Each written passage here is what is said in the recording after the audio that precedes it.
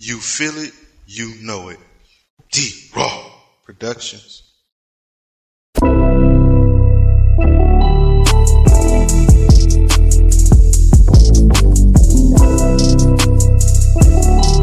Houston Sports Connoisseurs brought to you by D-Raw.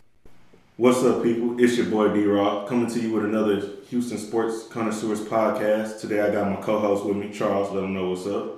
What's going down, people? Ain't no pretending, man. It's the real deal like that boy Holyfield. Hey, man, don't forget to help your boy out. Get your fresh baked goodies from D3 Sweet Treats. I got what you like, cookies, brownies, pies, baked by me. The link is in the description. All the new snacks for them hit the street. Today we're going to talk about the Houston Texans game, previous game against the Denver Broncos. Then we're going to lead forth with the upcoming game against the Jets and a whole bunch of more NFL topics, college, and more. So, looking back at this football game that the Houston Texans had against the Broncos, the Texans did prevail 22-17, but the score was, it seemed like the game was a whole lot closer than what the score would appear. It really would appear like the Texans really won by a field goal off a clutch kick when you actually look at the game and how everything kind of ran down. But also at the same time, there was times in this game where the Texans really had the opportunity to separate themselves from the Denver Broncos by a big margin. Yeah, I mean, I couldn't have said it better myself, but the score is, 5-point victory. You said it had the feel of a game that was won by 3 points. 5-3, I mean, it ain't that big of a difference on that. But to me, the point that you made about the Texans had several opportunities to kind of pull away from this game and make it more of a bigger win is what I walked away from the game feeling disappointed about. And yes, even though we won the game, I still walked away with a disappointing vibe, because I want to see the Texans open up and blow out people, and that just didn't happen in this game.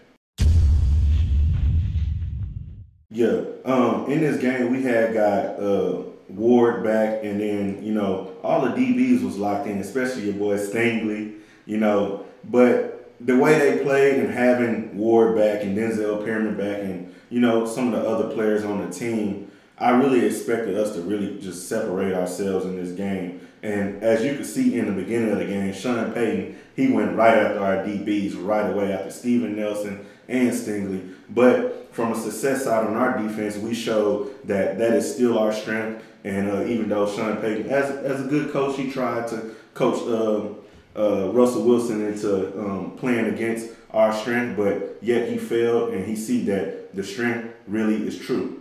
Our DBs are really solid in cover. It's H-Town for real. Well, that's kind of like what we've been talking about for the last couple of episodes leading up into this one. We kind of stated in the last episode that with Ward back and with Perryman back, the defense would have, a better look, a better outing. Mm-hmm. And that's exactly what they did. People laughed when I said, let's get Houston Carson out of here on a skateboard and that, this, that, and the other. But at the end of the day, what actually sealed, or should I say, who actually sealed that victory for us? Because I literally remember saying, with Jimmy Ward back, it's going to free up a lot of other things, and his instincts as a player we had missed for the last couple of games, and he was the man that actually went up and snagged an interception that basically sealed the game. That he did. But you know what? Hats off to Jimmy Ward, but I don't want to really forget about what Anderson did.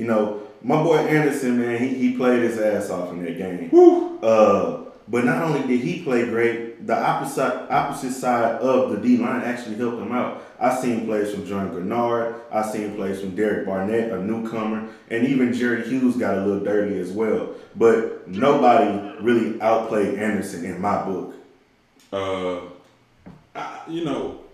When you're talking about the team as a whole on the defensive side of the ball like that, it's hard for me to give out individual awards when it's a team sport, because a lot of things that happen to certain individuals on the field is a direct byproduct of what the other teammates are doing to put that person in that position by doing their job. That's what all great defensive-minded coordinators tell the defenses. Hey, man, if you just do your job, it's going to make everybody else's job easier and better. And I think that's what Will Anderson is benefiting from. Solid play from everybody ready to dig in and go out and get the job done. Yeah, I agree. And like I had mentioned last time, I had said that if the pass rush get there on Wilson, we definitely have a chance in this game. And the D-line, the pass rush, the run stop even as well.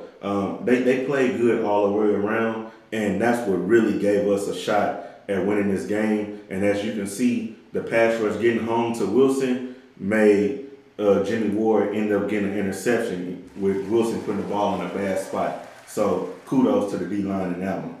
Okay, so you mentioned it. Let's go in detail about.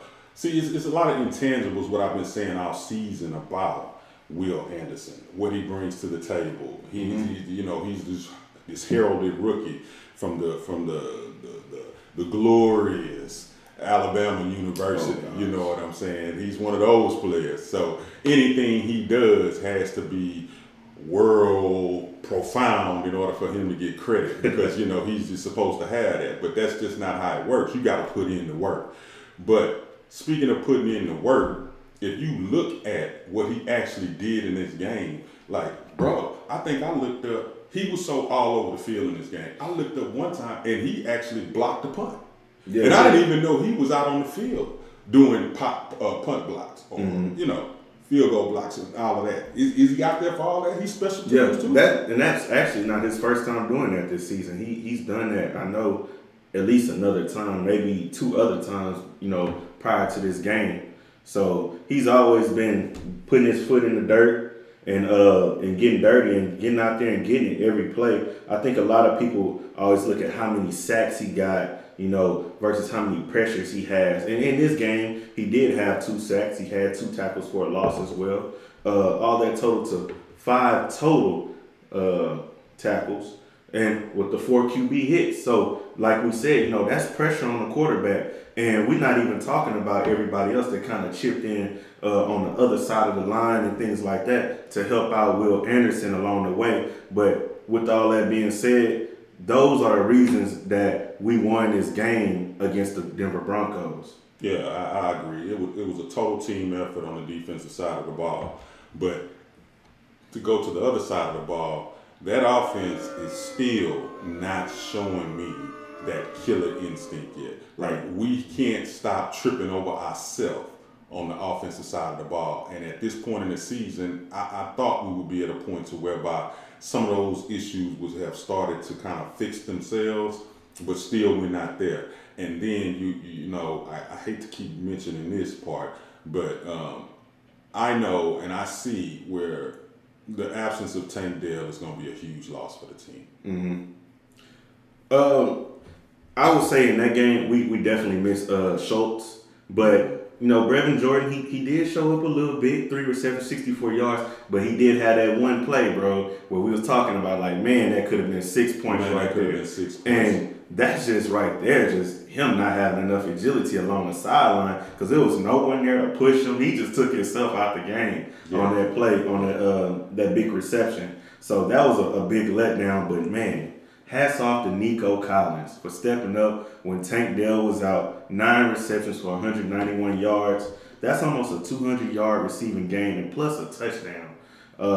You look at that, man, he was 9 for 12. 9 receptions out of 12 targets. Yeah. My boy was catching almost every pass. Now, he did drop that 1 touchdown pass, but we know Nico will improve, as we have seen from the beginning of the season until now, and I don't think there'll be an issue later down the line. Yeah, again, shouts out to Nico, shouts out to Brevin Jordan for coming in, filling in, giving us some quality minutes in the absence of Schultz. I too agree that when he caught that one pass, talking about Brevin Jordan, when he caught it and kind of skirted down the sidelines and actually stepped out of bounds, to me, he played like a guy that shocked himself that he was that wide open on the play. And by the time he realized that, oh shoot, I can actually score right here, the left foot hit the sideline. But, you know, we want to analyze just not only the receiver, but I also want to analyze the passer. Yeah. And if we really go back and look at that game, there was this one play which all QBs in the NFL just, you know, they're licking their lips for it, to have excellent blocking up front. Mm-hmm. The play was longer than 2 or 3 seconds. He didn't have to just force the throw, but by the time he identified the open target, C.J. Stroud, people, missed a wide open John Mechie coming across the middle, which could have possibly been just a scoring play.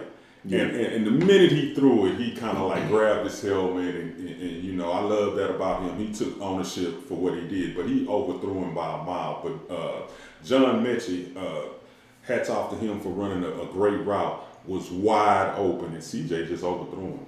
Yeah. I think that's something that they'll improve, you know, especially going into the next couple of weeks. I give Mechie and Stroud at least 2 weeks to get the chemistry right. You know, usually he's been hitting our boy Tank Dell on those deep routes, and now he has to hit Mechie and adjust to what his speed is versus Dell. But I think him and Mechie will definitely gel well together. I really hope so, because we all been waiting on this Mechie coming out party for him to really show what he got. You know, we've seen this player at Alabama who was very special, and we're hoping that it all translate into the NFL for the Houston Texans as well.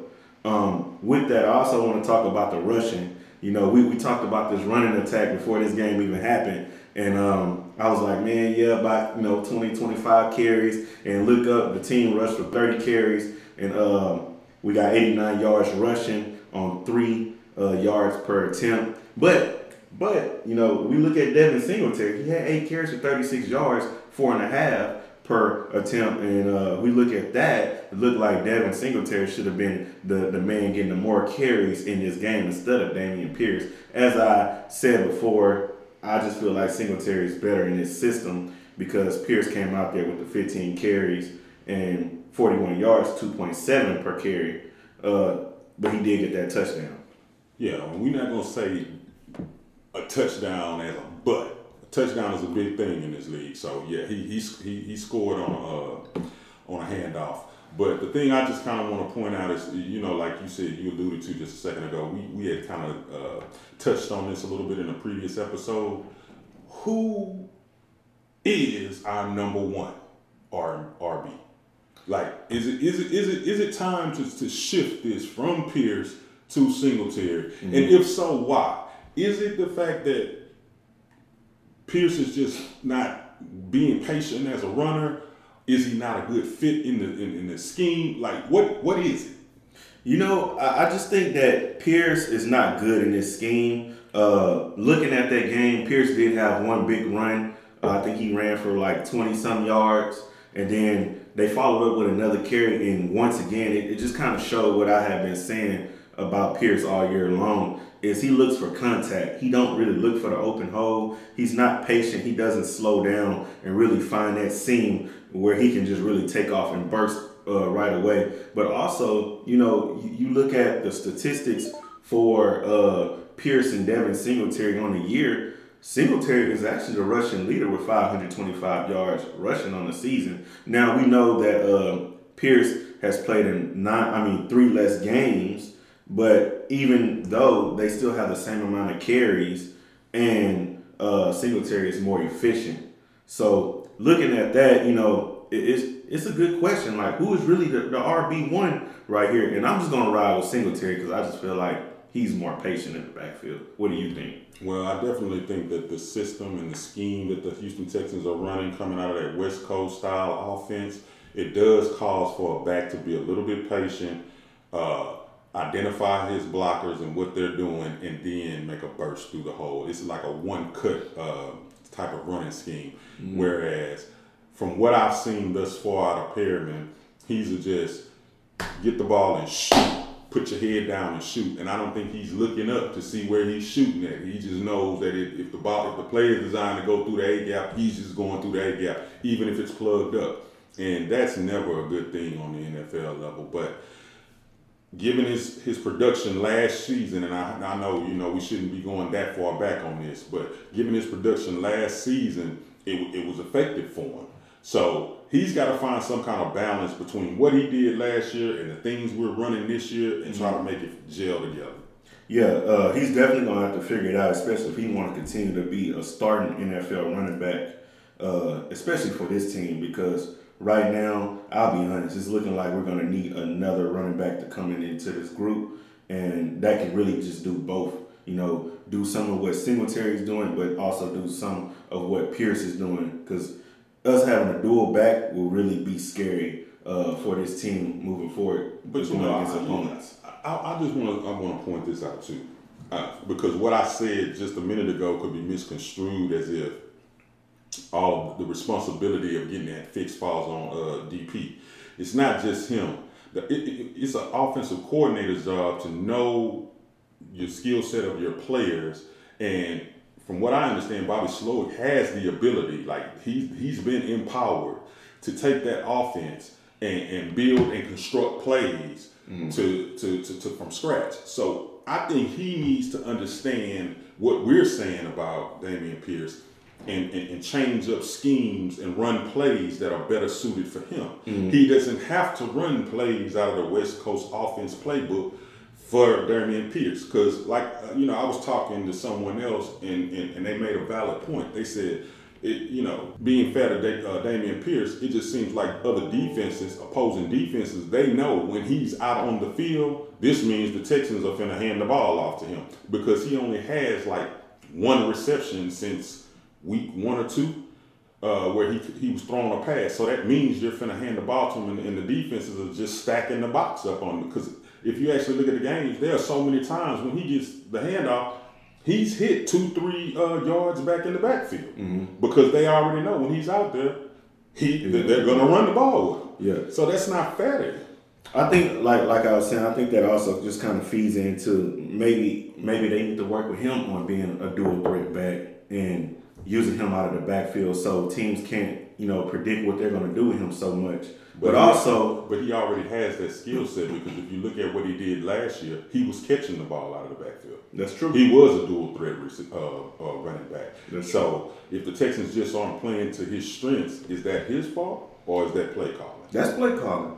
But another thing I do want to mention is that we talk about the run game, but a lot of this run game also relies on a broken offensive line where we keep missing players, and one day this guy is in, next day this guy is in, and I'll be honest, like right now I think we got like a third string center in the game in Dieter, and looking at Dieter from my perspective, Dieter is not really good at run blocking or pass blocking. He's just a guy that's there. Sometimes he make a good play, a lot of times he make a bad play. And when we really need him up front to be pushing forward, that's when the run hole, clogs up and our running backs get stopped right there short, because Dieter is not making the push right from the middle of the line. So that's a big issue as well. Yeah. And if you want to talk about the offensive line, I'm curious to know. I know how I feel about it. I feel like in the 2 games that he's played now, Juice Scruggs has come in and done a phenomenal job. I mean, absolutely phenomenal job. Now, I'm not saying that he's an all-pro or anything like that, but I'm just saying to come in and allow that spot to protect C.J. Stroud the way that he has. I mean, my hat's off to him. Yeah, I agree. Looking at Juice Scruggs as he came out of college from Penn State, he was already a dog at that position. Well, actually, he was a center, and now they moved him to guard, to help out because Titus Howard is out. But every time I seen him from his highlights, he's always been a dog. And now that he's fully healthy, it's really nice to see him fill in and not have an issue right away. He's just plugging and going. So hopefully the offensive line get a little bit more consistent. But moving forward, I always say that good running always promotes great passing, and I think every coach would agree with that. I don't know what you think. I know you say we should pass the ball a little bit more, but yeah, you already know how I feel on that particular subject. I think it's it could go either way. If your team's strength is you're better at passing, then that's what you come out and do. Mm-hmm. You don't try to force something that you don't have in order to have to fall back and revert to what you're already good at. The Texans need to flip their mentality. They need to come out passing because the average team that faces them is already going to think, okay, this team's going to try to run the ball. So the play action will be actually open early in the game, where you play action and throw the ball deep, put your points up. Mm-hmm. Then, as the other defense is expecting the pass, that's when you sneak in some runs and you get these big pops, just like you got from DP last week, a 22-yarder. Mm-hmm. But that's because we had started passing the ball and then we snuck in a handoff, and what did he do? He popped it open for 22 yards. Right. So if it was running game is my strength, then you start off running and then you kind of play action and sneak a pass in. But for the Texans, they need to do vice versa. Okay. I agree. I feel you. I understand.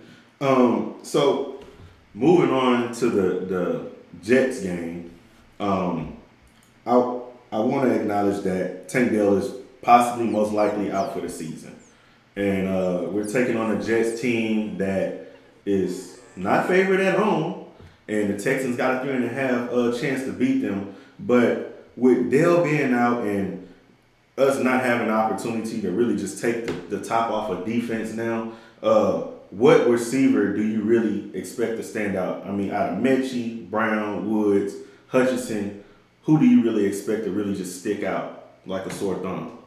I don't know if any of them are going to stick out like a sore thumb, but I know all of them, like I said before, need to step up by the role of a committee to kind of fill some of the void that Tank Dell has left us with. But I really do want to say this. I don't respect the New York Jets to whereby we have to be worried or intimidated or concerned in the least bit with this game. Mm-hmm. As long as we go out and do what we do best, we should be fine.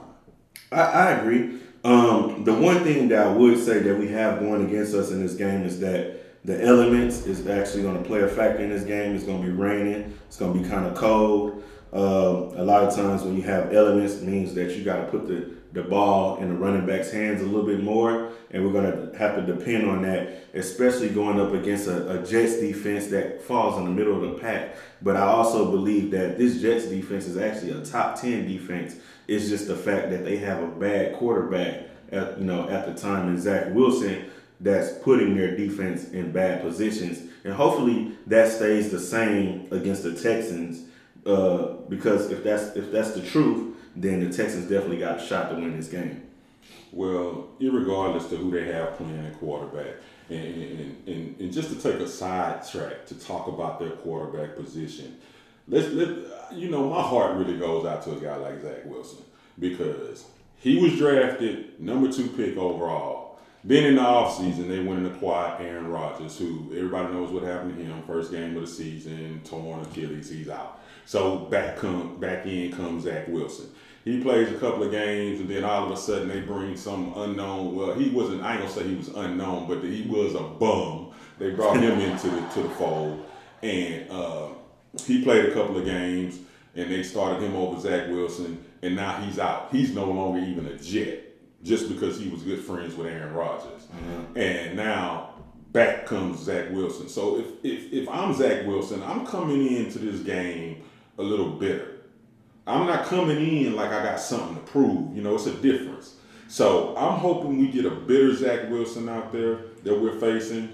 And like you said, with the elements, they're going to have to try to run the ball just like we're going to have to try to run the ball to possibly keep down turnovers. So this game right here is one of those games where I could easily see the Texans being upset because if memory serves me correctly, this will be a first for C.J. Stroud as an NFL quarterback, playing in these kind of elements away from home, on the road.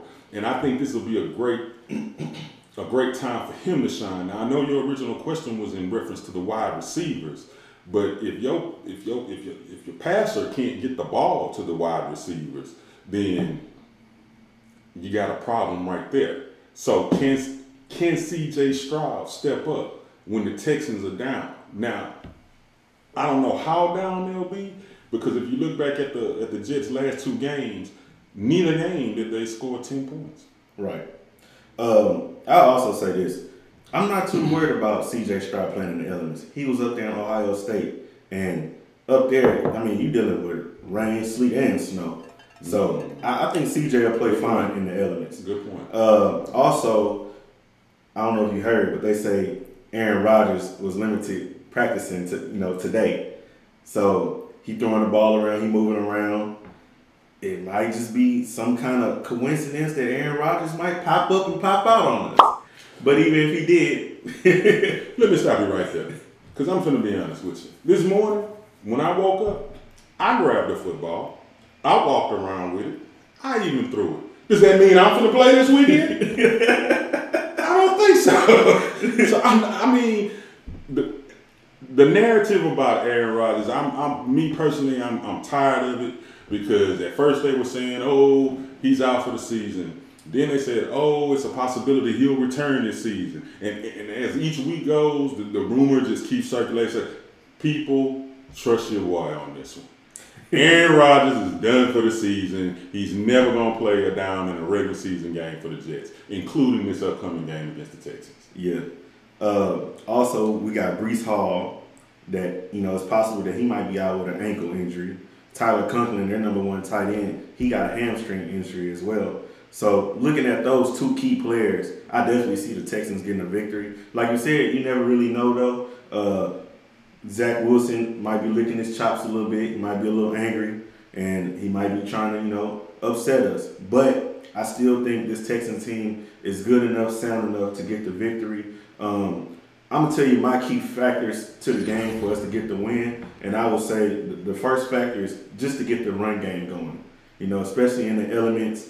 Rather that's passing first, then running, like you said, or running first and then passing. I think that's going to be one of the main factors. The second factor is slow down the Jets run game, because we all know that Zach Wilson ain't really that capable of being that dangerous. So they're going to be handing the ball out to Breece Hall or whoever else comes behind him a hell of a lot against the Texans, And then the last key of the game, the major key, is to force the ball into Zach Wilson's hands and force him to beat you. Well, that, you just segued right into what I was about to say in rebuttal to what you just said. Mm-hmm. In order for us to beat the New York Jets, that game plan that you just laid out, to me, it plays right into the hands of the Jets. If we come out trying to run the ball, and we already know that our offense has struggled with running the ball, it just equates to one thing to me: 3 and outs, 3 and outs, 3 and outs. And the more time you give a team like that to hang around, the better their opportunity is to kind of snatch one at the end, like we've lost some games by a field goal or less. My strategy for this game would be to come out and jump all over the New York Jets.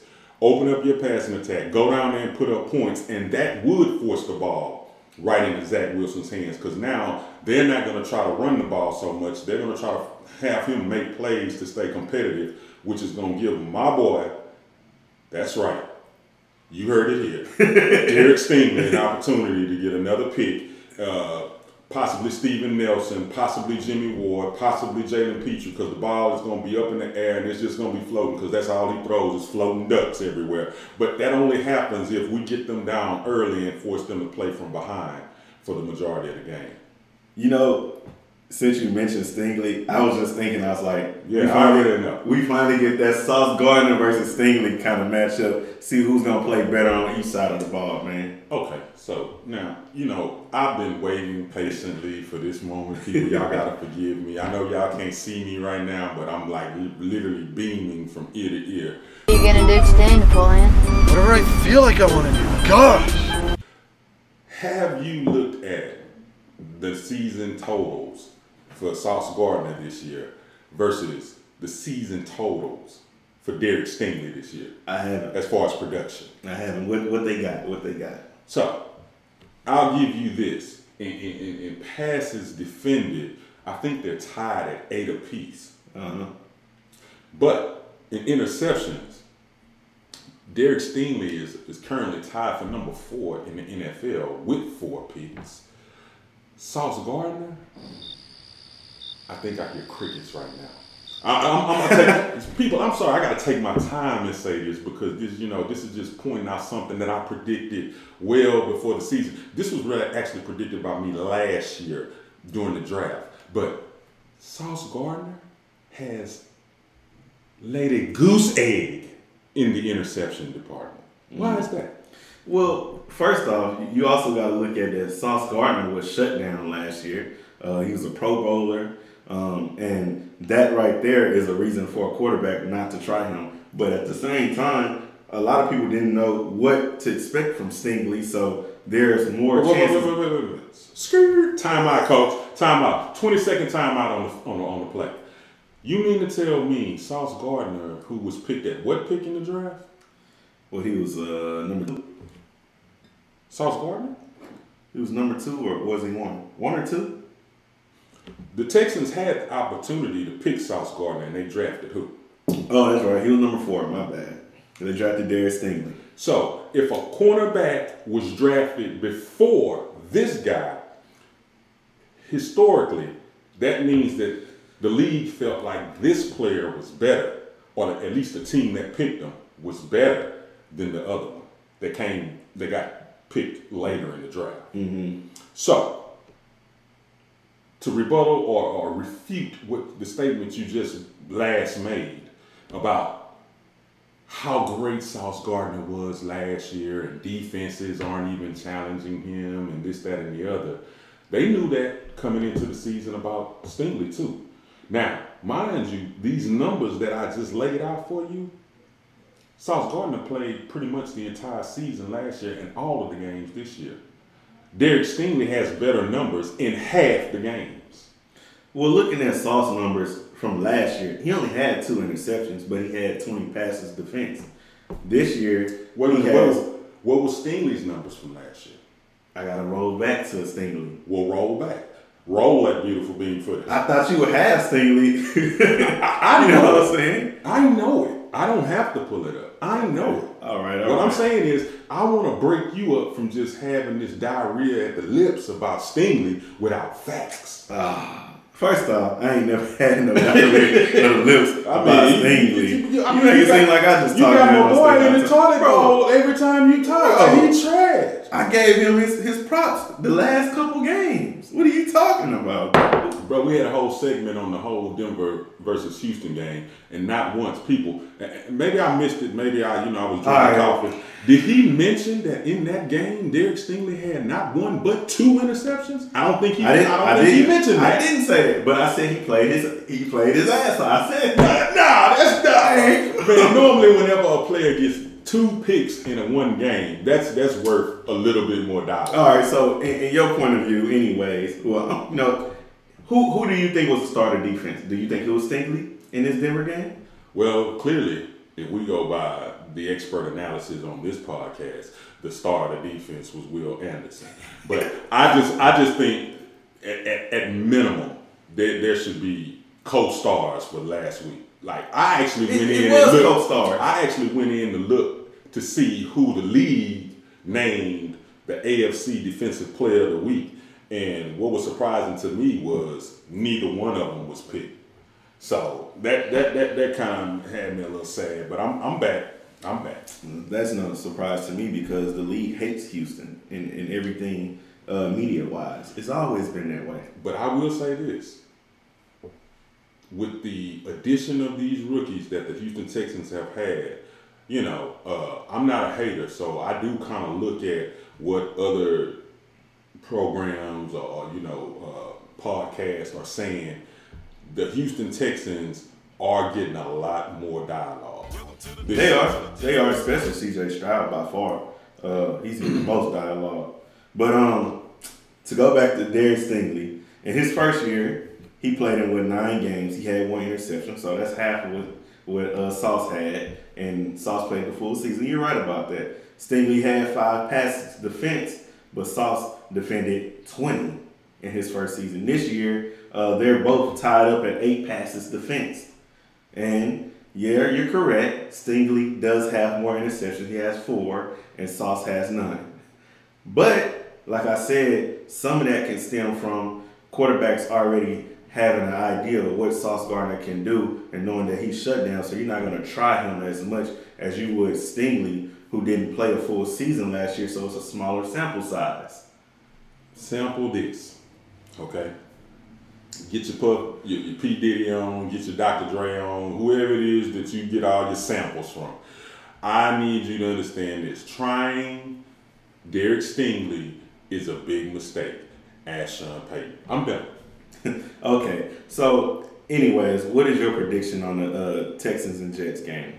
Well, in most of our games, I'm partial, and I'm definitely looking for the Texans to pull one out. The one thing, the waters that I will not navigate in is with this inconsistent offense. I don't dare say if it's going to be a 21-point blowout or a 10-point game or a battle of field goals. At this point, I really don't care. I just want us to win, and I think we will, in spite of the elements. I agree. If I was to put a score in, I would say 17-14 Texans. So, let me get this straight. Who was the last 2 opponents of the Jets? Atlanta, and who else was it? Atlanta, let me see.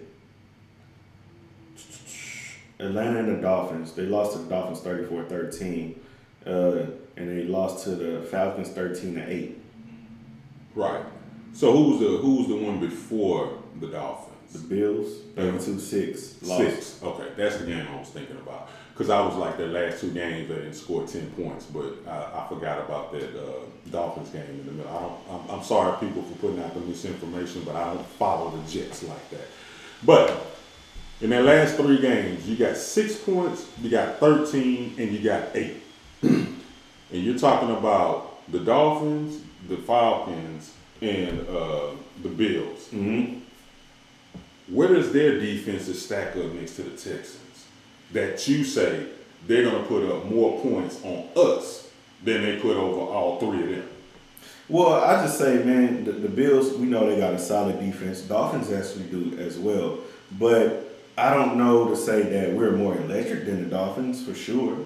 But we're not talking about offense, we're talking about defense. I know we are way more electric on defense than the Dolphins are. I know we are way more electric on the defensive side of the ball than the Falcons are. The Falcons, yeah. The Dolphins, I don't know, bro. I think we pretty much tied up in some ways. Statistically, it might not be. I have to look at the statistics, but I just think that it's going to be like a 17-14 game because of the elements. Mind you, we've had key injuries and suspensions on defense when the Dolphins and the Bills have been running full stream ahead and they have not fallen victim to the injury bug or suspensions. Now we have an opportunity to put most of our starters back on the field against the Jets. And I'm going to tell you right now, people thought I was crazy when I said this last episode that Denzel Perryman would come back and be a huge impact player for the Texans. But who was carrying our defense earlier this season that was a surprise to everybody? Cashman. But if you go back and look at the numbers for Cashman for last week's game, what happened? Perryman stepped up. But I'm saying what happened to Cashman? He never went away. No, he was pretty much non-existent in that game. No, I've seen Cashman make a couple plays, bro. I don't want to go by your play-by-play stats. Man. Let's look at the stats. Read me his stats for last week's game. People, I talk from facts. I'm speaking from facts too. I don't give you guys just these emotional statements. Cashman had 6 total tackles, bro. How many tackles for a loss? He had none. How many sacks? He had none. Okay, is that the Cashman we had grown to know and love from the first part of this season? No, but I think a lot of that also depends on the defensive scheme since he slid over and allowed Perriman to take that position that he usually had. But also, you look at Perriman, he didn't have no tackles for a loss either. But wait a minute. You say that as if Blake Cashman just voluntarily said, hey, Perriman, you take this spot. I'm going to be a nice guy. I didn't say that. I said it as, from a defensive point of view as a coach, Perriman was a starting linebacker, and they slid Cashman over probably to Sam or whatever, or Will, however they identify themselves, and Perriman was back into the Mike position. Let me tell you this. What you talking about, Will? This is the Mike that you need to be speaking of, or speaking to, shall I say. If you are an impact player, you're going to be an impact player no matter what system you're in. Devin Singletary came from Buffalo Bills. He was an impact player in the running back position. He's come here to the Houston Texans. Different scheme. He's an impact player in the running game, okay? Is that safe to say? Will Anderson Jr., he's an impact player in that defense, right? It's not catered to his style. Look, he's just an impact player. Derek Stingley, impact player. Jimmy Ward showed you the value of what an impact player at that position can do for that. You also defense. have to realize, as an inside backer, what your defensive tackles do in front of you really determines how well you can be stopping the run and get in the backfield. Because at the same time, as both teams are in the trenches, the defensive tackle is kind of playing like an offensive tackle on the other side and moving him out the way and filling his gap so the linebacker can go into his gap and get in the backfield to make the tackle for a loss. So it kind of plays both ways. Doesn't mean that they're not impact players, though. I've seen them make good plays. Please forgive me, people. I had to check and make sure that I was wearing deodorant because I can't understand why this man is throwing all this stench in my direction. Check this out. Blake Cashman. Was he the same player that he is right now, playing in the same system the first 6-7 games of the season when he was making all of these different tackles, all of these different plays? Is he not the same guy? And he's the same guy, bro. Okay. Well, then all I'm saying is for one game. Trust me, people, I'm not bashing Cashman. I love Blake Cashman. I just want to see some more of the old Blake Cashman, meaning from the beginning of this season, this week coming up against the Jets. And that's what would help me to solidify the fact that I don't see them putting up 14 points on us. All right. So moving on. Closing out the Texan talk. Let's get to picking them. You know, we got a gang of teams playing this week, as usual. But can I just throw this one little thing in there before we go directly into that? It segues into the pick'ems. But as it pertains to our division, can I just say one little thing if you don't mind? Sure. I think everybody that's, AFC South Texans fans, one big thing did happen last week with Trevor Lawrence getting hurt. So that's why this game this week coming up against the Jets is even more important because they lost. And it looks like he won't even play in their upcoming game this week. So the Texans have an opportunity to make ground. So I'm hoping that they use that as motivation to go in and really take care of business in New York. I agree with you, but I heard Trevor Lawrence was out there moving around just like Aaron Rodgers was too. Yeah. So hey, we never really know what we're gonna get, but I agree. Hopefully he sits out and the Browns take this dub, allow the Texans to catch up and tie that division for the lead. But looking at this pick'em, Cincinnati and Indianapolis play against each other, and that's going to be another big duel. And hopefully Cincinnati can prove that they're the better team in that one, so we don't have to worry about the Colts. Well, they helped us out last week, that's for sure. So they won a game in overtime against the Jaguars. So hopefully they can continue their winning ways against Indianapolis. Yeah. So looking at a couple good games on this week's schedule, we got Dallas and Philadelphia playing on a Sunday night. Last time Dallas came up short, and this time they're at home. And I think Dak is really hoping to really find redemption and beat Philly. What do you think? I concur wholeheartedly. I think that's exactly what's going to happen, especially given the fact of how Philadelphia lost last week in a blowout to San Francisco. You would think they would come in with a chip on their shoulder and say, hey, we've been the best in the league so far this year. We're going to continue to be the best and put up a very competitive game against the Cowboys. But Jalen Hurts on the road in Dallas, I mean, to me, I'm scared to pick this one. Yeah. I really am. So, I don't know. You say Dallas will win. I have to sit back and watch that one. It's going to be a good one. That's going to be a good one. Another good one is going to be Kansas City and Buffalo. Those are two electric offenses going against each other. A lot of times we really realize that Mahomes really ain't got it like he usually do. So I'm going to take Buffalo in that one. And I'm going to do just the opposite. Last week I rode against Kansas City. This week I'm going to ride with them. One, they're at home. And two, it's a must-win game for them. Okay. Seattle and San Francisco go against each other. Who do you got now? Well, it's like Dennis Green said, they are who we think they are at this point. We might as well go on and crown because the rest of the league, everybody's talking like San Francisco is the best team in the league. Mm-hmm. Like that offense is just impeccable. But I just don't think I'm going to ride against them this week. So I look for San Francisco to win. You know what? I'm going to ride with Seattle in this one, only because it's a division rival. And this game is really important to Seattle's success as they try to push for the playoffs in that one. Vegas and Minnesota is another good matchup. Minnesota, Josh Dobbs, he's been trying to put the team back together. Vegas, they got their new coach at the helm, and they've been putting a little win streak together. I don't know what they did last week, but this week they're at home in Vegas, and they're facing Minnesota. Who you ride with in that one? Right now, I don't think that the Raiders have figured it out yet.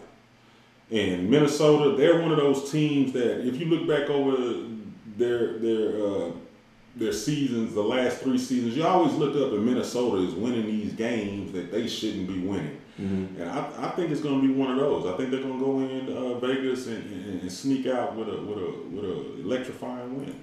Yeah. New Orleans and Carolina. New Orleans is really, really fighting for the top of that division against Atlanta. And they're playing Carolina this week. I'm going to ride with New Orleans easily, especially since they're going to be in the Dome. Well, who are they playing? Carolina. Next.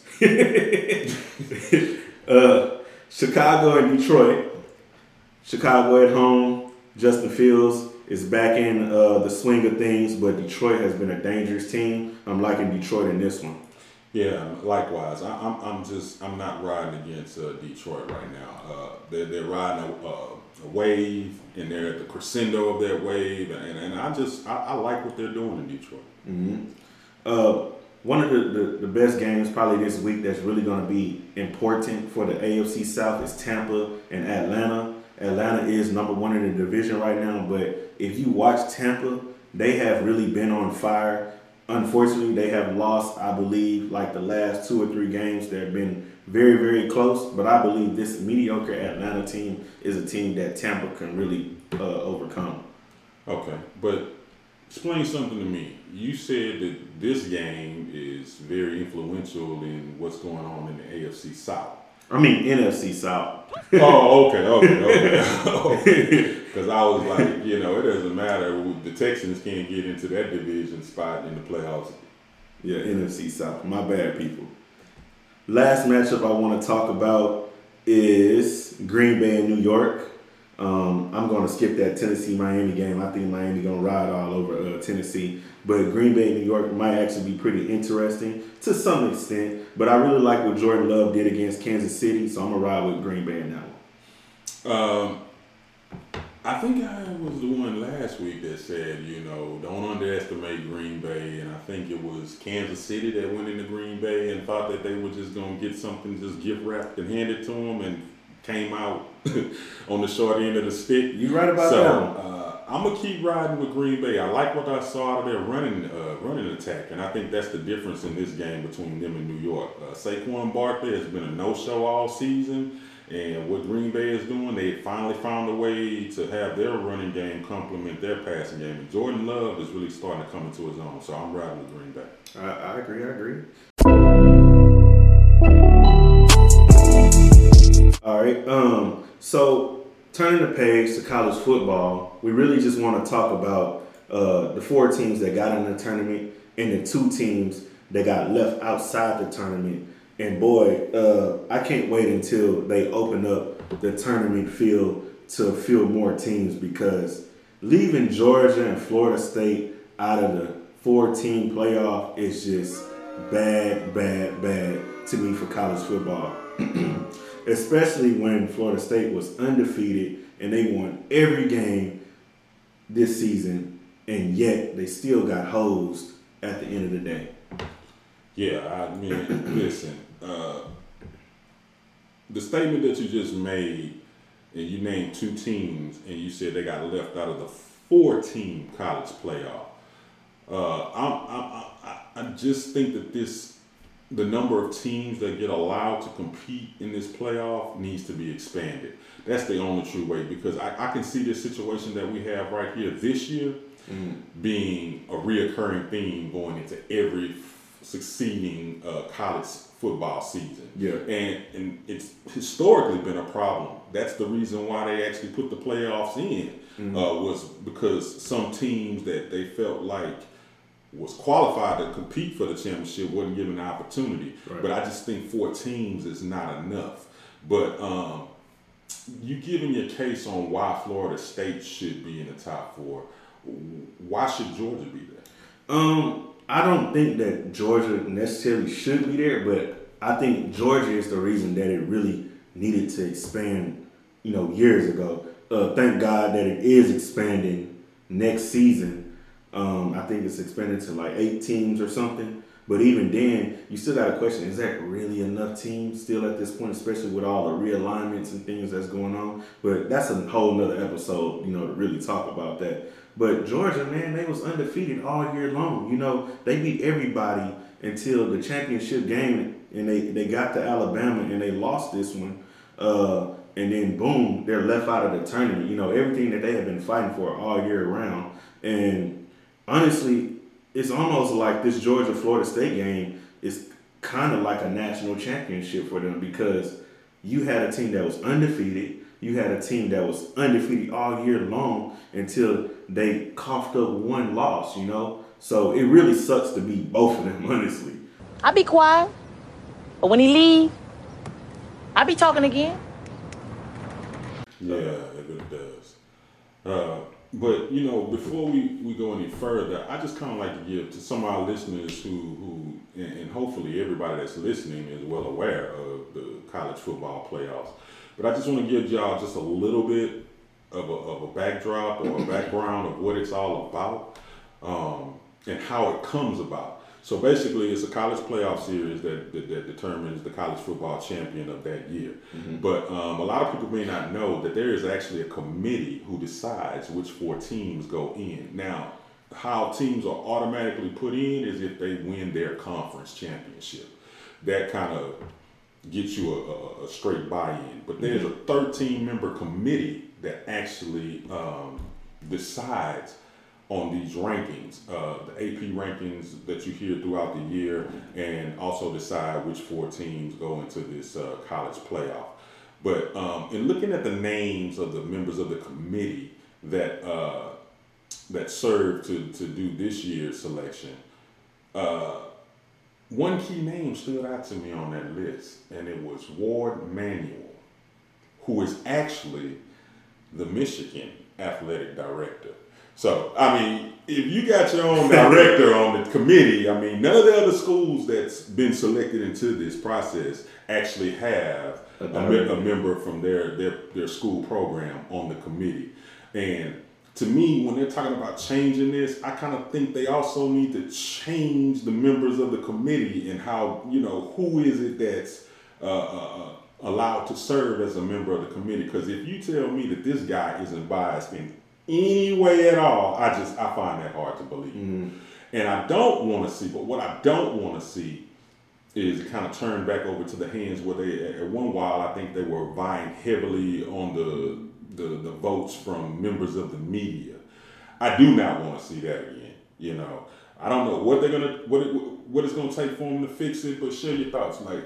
how do you feel about that selection committee? I think the selection committee, like you said, them having a Michigan AD on there, that's rigged all the way to begin with. But also, one of the things that I realized that they say, one of the stipulations is that they're supposed to put the best 4 teams into the conference.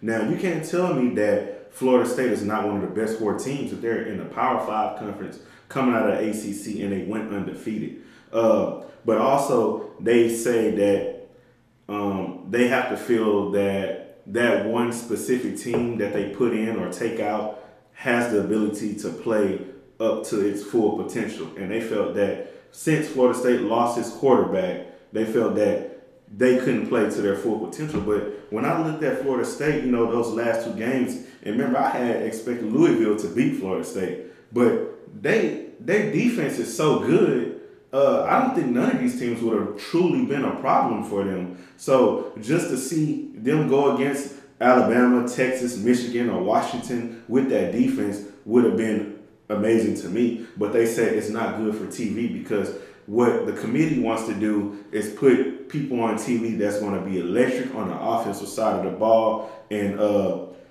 basically have players that can open up our eyes and really just make us look at a shootout going back and forth in college football versus having a stalemate from a solid defensive team.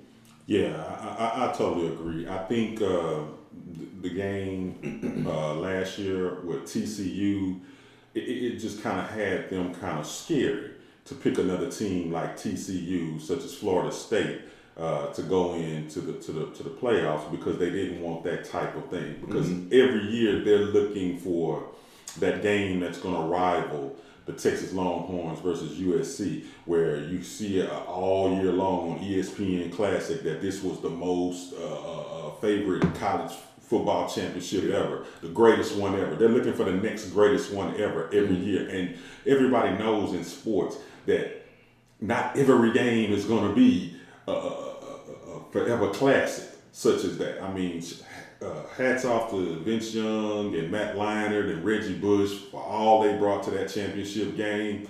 But that's the reason why records are made, and sometimes records stand for 10, 15, 20 years, because what you're watching is not everyday normal stuff. This is once in a lifetime or once every 10, 20 years occurrence. And the committee wants that every year now. Like, you can't cookie cut that. You can't mass produce that. It's just organic. And I think that takes away from school programs such as Florida State that have gone out there in spite of all their obstacles and still position themselves to be undefeated at this time of the season and still be looking on the outside looking in. I just think that's unfair. All because they want to try to force that type of a championship game. And here's the crazy part. Out of the 4 teams that they pick, when it actually comes down to the championship game, it could actually be a dud.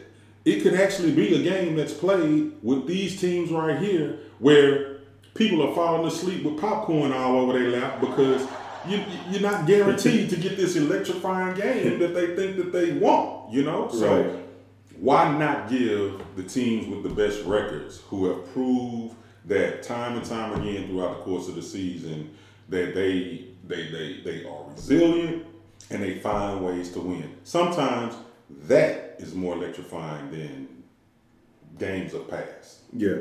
And you know what? You talk about mass producing. I think they're really trying to manufacture that Alabama-Texas rematch, because you have Alabama, which is number 4, taking on number 1 Michigan, and number 3 Texas taking on number 2 Washington. Don't know who's really going to win the game, but I'll be honest, I think Texas has too much size for Washington. I believe Alabama has too much size for Michigan. Although I think all the teams are good, that SEC style and size that they bring to those Midwestern teams is never going to be stopped by a team like Michigan, even though Michigan is a damn good team, from quarterback to kicker. But I think Alabama is going to win that game all the way. And then you got UT, who's really just been playing some good football, especially in the last, 2 or 3 games, And they're taking on a Washington team with a good quarterback, some good-sized Samoans, to be totally honest. But them corn-fed white boys, black boys for UT, I just think they're going to be too much for Washington. You gonna eat your cornbread? And you're going to get that mass-produced game that everybody's really licking their chops at, you know, that's at the top of that committee that want to see Alabama and Texas rematch for one good last time before they both join each other in the SEC. And also, I just think it's about the SEC too. You know, them trying to mass produce and build that up for money and other things going forward. You may have a point there. I mean, you know, shadier things have happened, but you know, out of these two games in the college playoffs, one thing just kind of sticks out to me.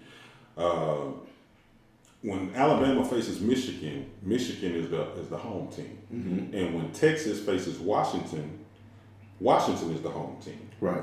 But the Alabama-Michigan game is actually played in California, and the Texas and Washington game is actually going to be played in New Orleans. So, with that being said, does the home team really have an advantage in either one of these games? I would definitely say no, especially Washington. They definitely don't have an advantage because Texas is just right there. I mean, they stole papers to Louisiana. When we look at that, that's probably going to be a burnt orange game, burnt orange dome for the most part. You know, now that Alabama-Michigan game, both of them teams is kind of even, so it's more or less about who's going to get there first.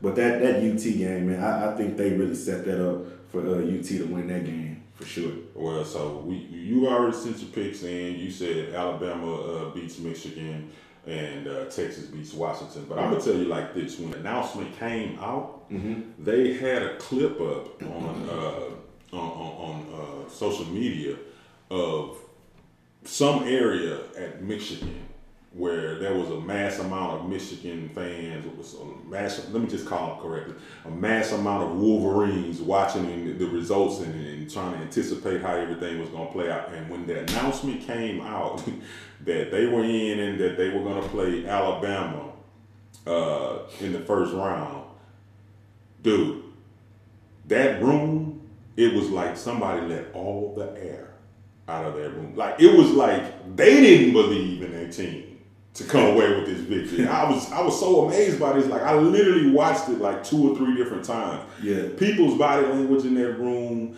was unmistakable. You know, I think a lot of that comes from, I mean, if my mind serves me right, I believe that Michigan played Alabama or Georgia or somebody like that before in the SEC in a college football playoff, and it did not go well.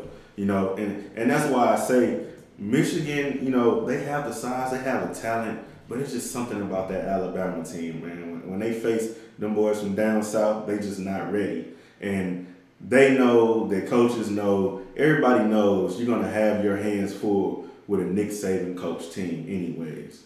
I mean, it's just like he's the Bill Belichick on the college level. So, you know, I will say that Michigan has their hands full, but I do want to say this.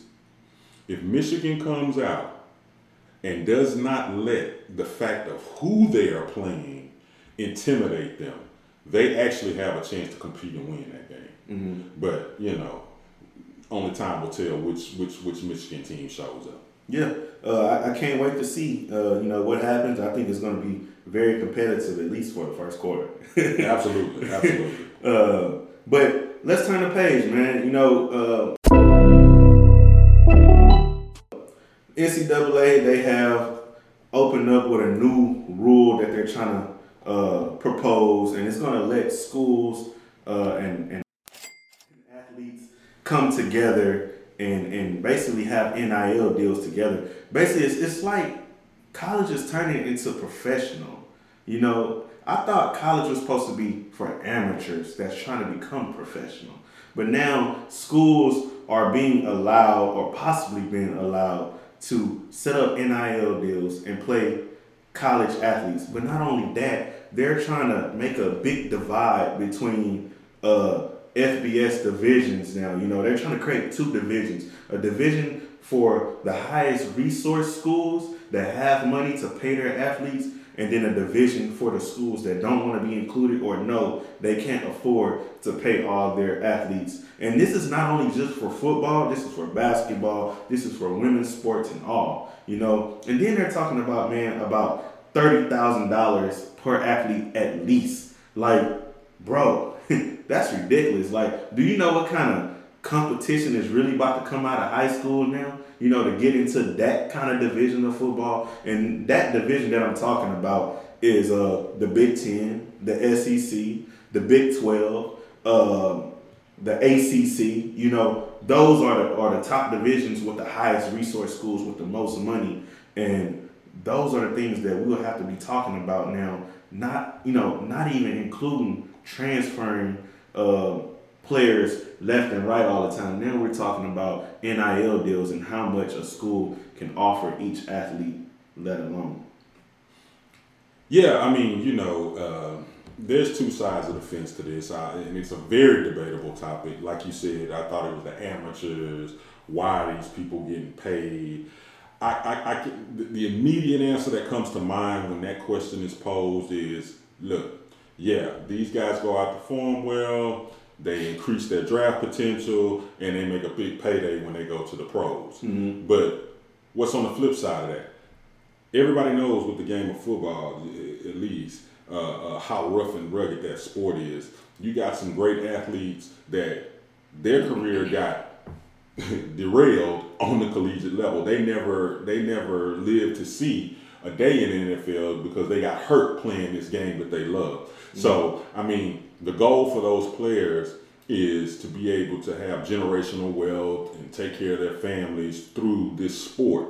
Well, if this sport is the reason why they can no longer continue to earn a living, why not give them some type of compensation? Because we all know how much money the colleges and the NCAA makes a year off of these athletes, and it's ridiculous. Right. You know, so I can see that as being part of the argument. But then on the other side of the fence, how do we make it fair for certain schools when we already know the big fish are going to come in and suck up all the players because they're paying them more? Mm-hmm. But I say there's only so many spots per team. They can't pay every great player, and there's so many great players from around the country that you can't pay them all at one school. So, you know, there are going to be enough players to go around, because now this is going to motivate guys that was, you know, I don't know how it was when you were in school, but for me, when I was in school, some of the best players from our area was not on our high school football team. Right. They were not on our high school basketball team. You know why? Because they were in their own little division called the Cool Kids Club, and they skipped classes and smoked joints and drank alcohol and never even touched the court. But if you go out and play them on the playground after hours or after school hours, they were dunking on the dudes that was on the school team. Some of the best players never touched the court or the field. Mm-hmm. But I think now that there's going to be financial gain in their sights earlier on versus to making it all the way to the pros, you're going to start seeing a lot more of those players come into the fold too. They'll get their mind right and start making better decisions and say, hey, I'm going to go out here and actually play. Yeah. And so some of these other schools could benefit from that. But I was looking at it, and they're talking about it's a 3 name or word process that they're talking about playing this, because like, what is it, name, image, and likeness or something like that? Yeah, name, image, and likeness. That's the kind of deals that they're going to give these kids. Like, how does that work? I think, well, you know, name, image, and likeness has been a big factor in the past, especially when it comes to like video games and stuff.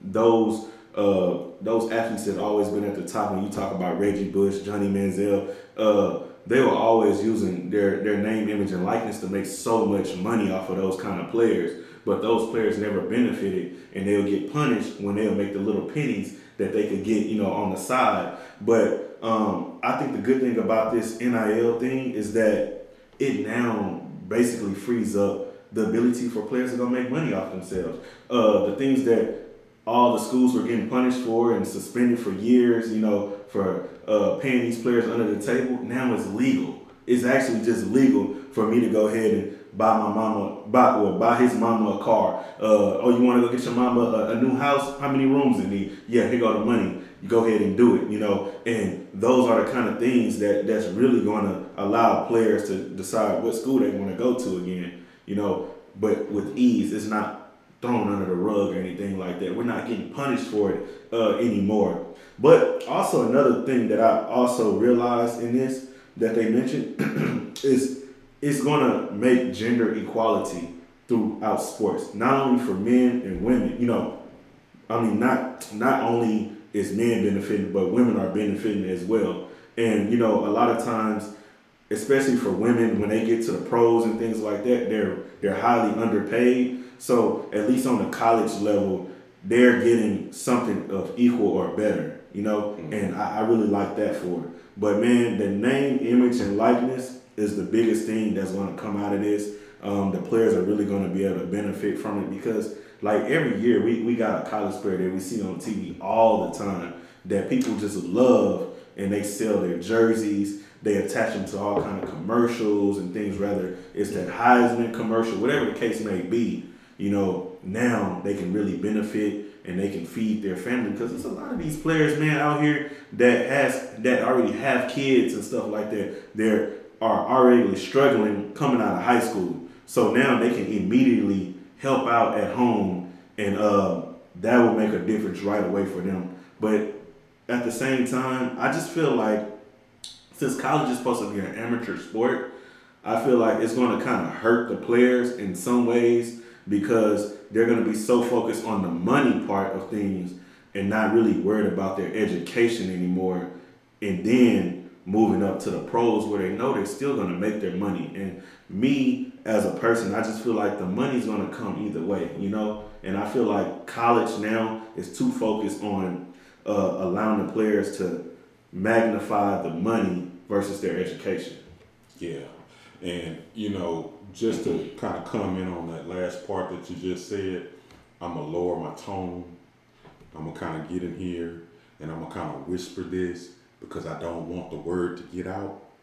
But to be honest with you, I look back over college sports for the last at least 10 or 15, 20, maybe even more than that. And people, can you hear me? Are you listening? Most of the top athletes in the sports, with the exception of maybe an Andrew Luck, they didn't care about an education. Okay? So that part of it has always been in existence. It's not just going to come into existence because of this new proposed change that Mr. Charlie Baker has put on the table, who is the NCAA president.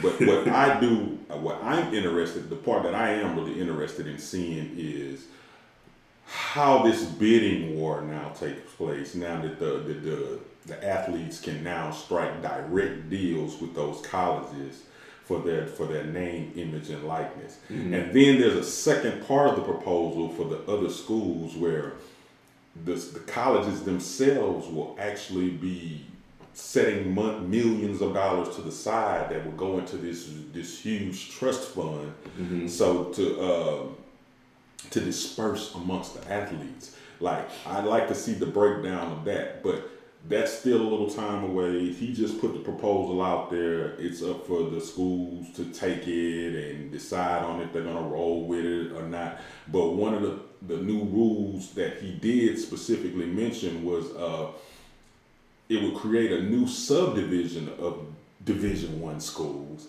that would be allowed to create its own set of rules for recruiting, transfers, roster size, and a wide range of other policies. See, there's that gray area right there that I'm a little scared of. So if you got a subdivision of Division I schools, like, how does that work? Like, I need a more breakdown than just a high-level overview in order for me to say yay or nay to this. But I guess more details are to come.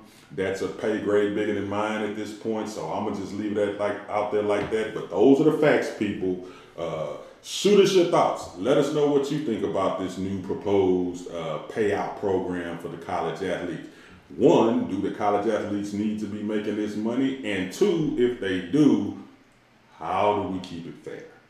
Yeah, and also give us your thoughts on how it may affect the transfer portal, because that is really going to play a key factor into what this new NIL deal is all about as well. People, I know this episode was supposed to be focused primarily on the Texans, the NFL, the college, and stuff like that. But I got one other thing I can't help but mention, because today is Thursday, and we're coming up on this big event this weekend, and I don't know if we'll be able to get another episode out before then. But there's been a huge buzz going around in the boxing world pertaining to this Devin Haney versus Prograis fight.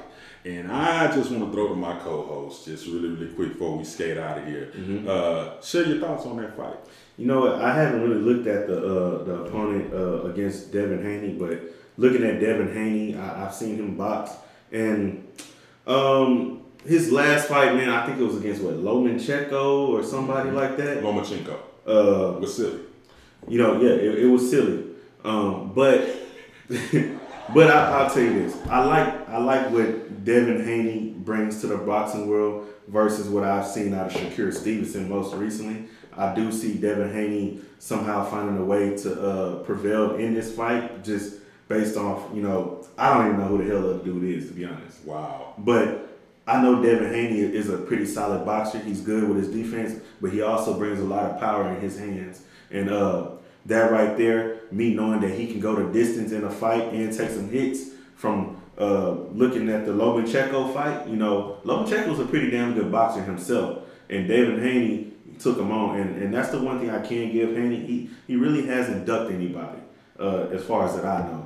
So I like his chances against this boxer. What do you say his name is again? Regis Prograis. Yeah, Regis Prograis is going down.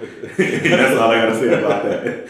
Okay, so just so you know, Regis Prograis is a 34-year-old WBC super lightweight champion. Now, how we don't know what this guy is, that just has me just blown away. But the one key thing that I wanted to say about this, and I really want people to kind of chime in on this. Like I said, Regis Prograis is 34 years old. Devin Haney is 24 years old. And that's my one problem that I personally have with the sport of boxing. Like, to me, a 24-year-old fighting a 34-year-old, the advantage should kind of be to the 34-year-old. Should be. Because of age and life experiences. Not necessarily just boxing experiences, but life experiences. And I'm just a little leery as a parent, and the reason why I say that is because if you know Devin Haney, his father is a huge part of his career, his training, his everything. As a parent, I would be a little leery about putting my 24-year-old son in the ring with a 34-year-old grown man who is a WBC champion. And yes, at 24, Devin Haney is a grown man as well. He's an adult at 24. I was about to say, he passed 21, right? Yeah, but I mean, that to me, it's still, I don't know. But let me just say this. Devin Haney, for 24 years old, he does have a unique skill set when it comes to boxing. And so far, he's been able to hold his own. But I do know that this fight is a huge challenge for him, a step up. Because he's coming up in weight to make this fight. And he's abandoned his belts where he was the undisputed champion in another weight class. And he's stepping up to go and take this fight against Regis Prograis, which is why I felt like it was necessary for us to talk about this on this episode, because it's coming up into the weekend. And there are a lot of people that feel like Devin Haney is going to win the fight, but at the same time, I think people don't spend enough time looking at those little small X factors that say, if he loses, it wouldn't come as such a shock to me because of what all he is trying to overcome just to take this fight. Yeah. It's actually interesting. So did you pick one of the fighters yet? I have not made a pick yet. Now, it's honestly interesting that Prograis actually started boxing in Houston. Mm-hmm. So I think he lives in Houston currently. So I think that's interesting right there. But I see two things that stick out to me after looking up Prograis and Devin Haney's fight.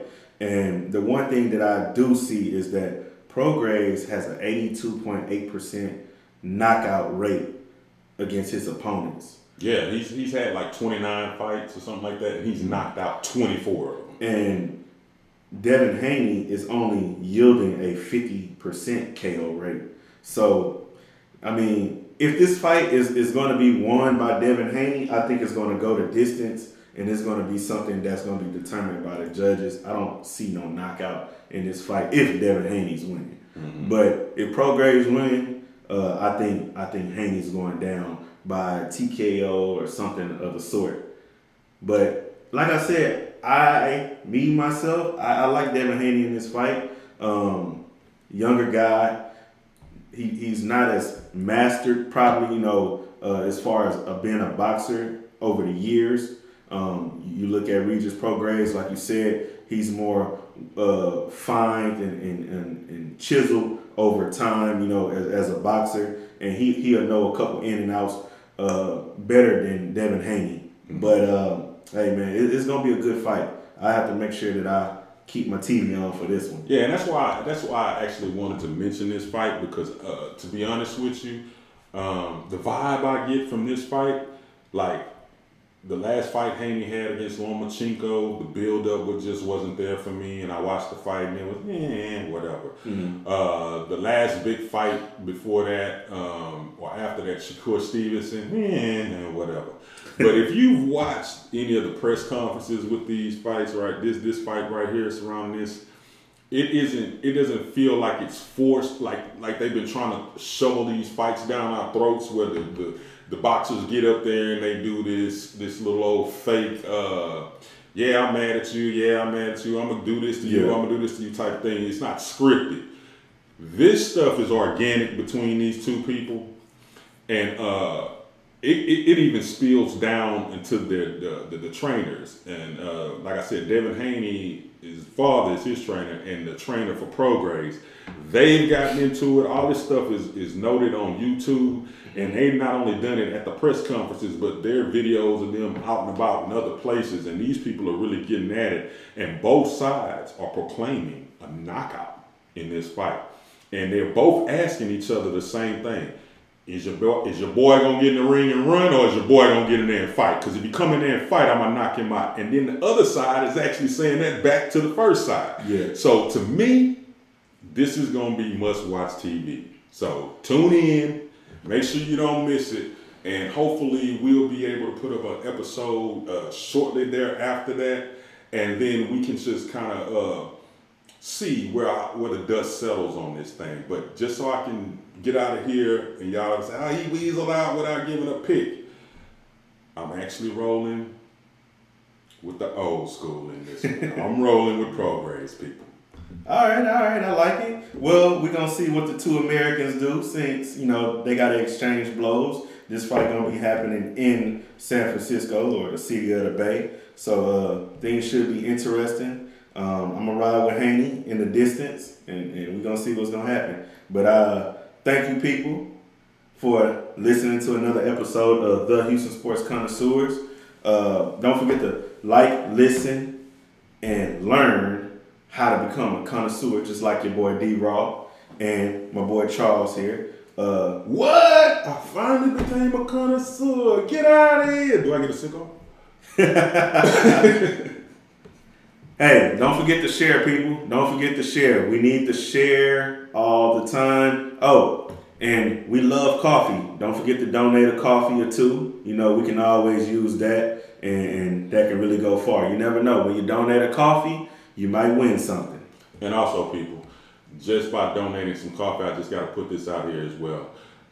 Every cup of coffee that you donate, is one less fly flying around one of those little babies in Africa. Thank you so much. Feel that. Can you feel what's about to happen on this field, man? Turn your click up, dog. Turn them up. Turn your bitch up, dog. Turn her up.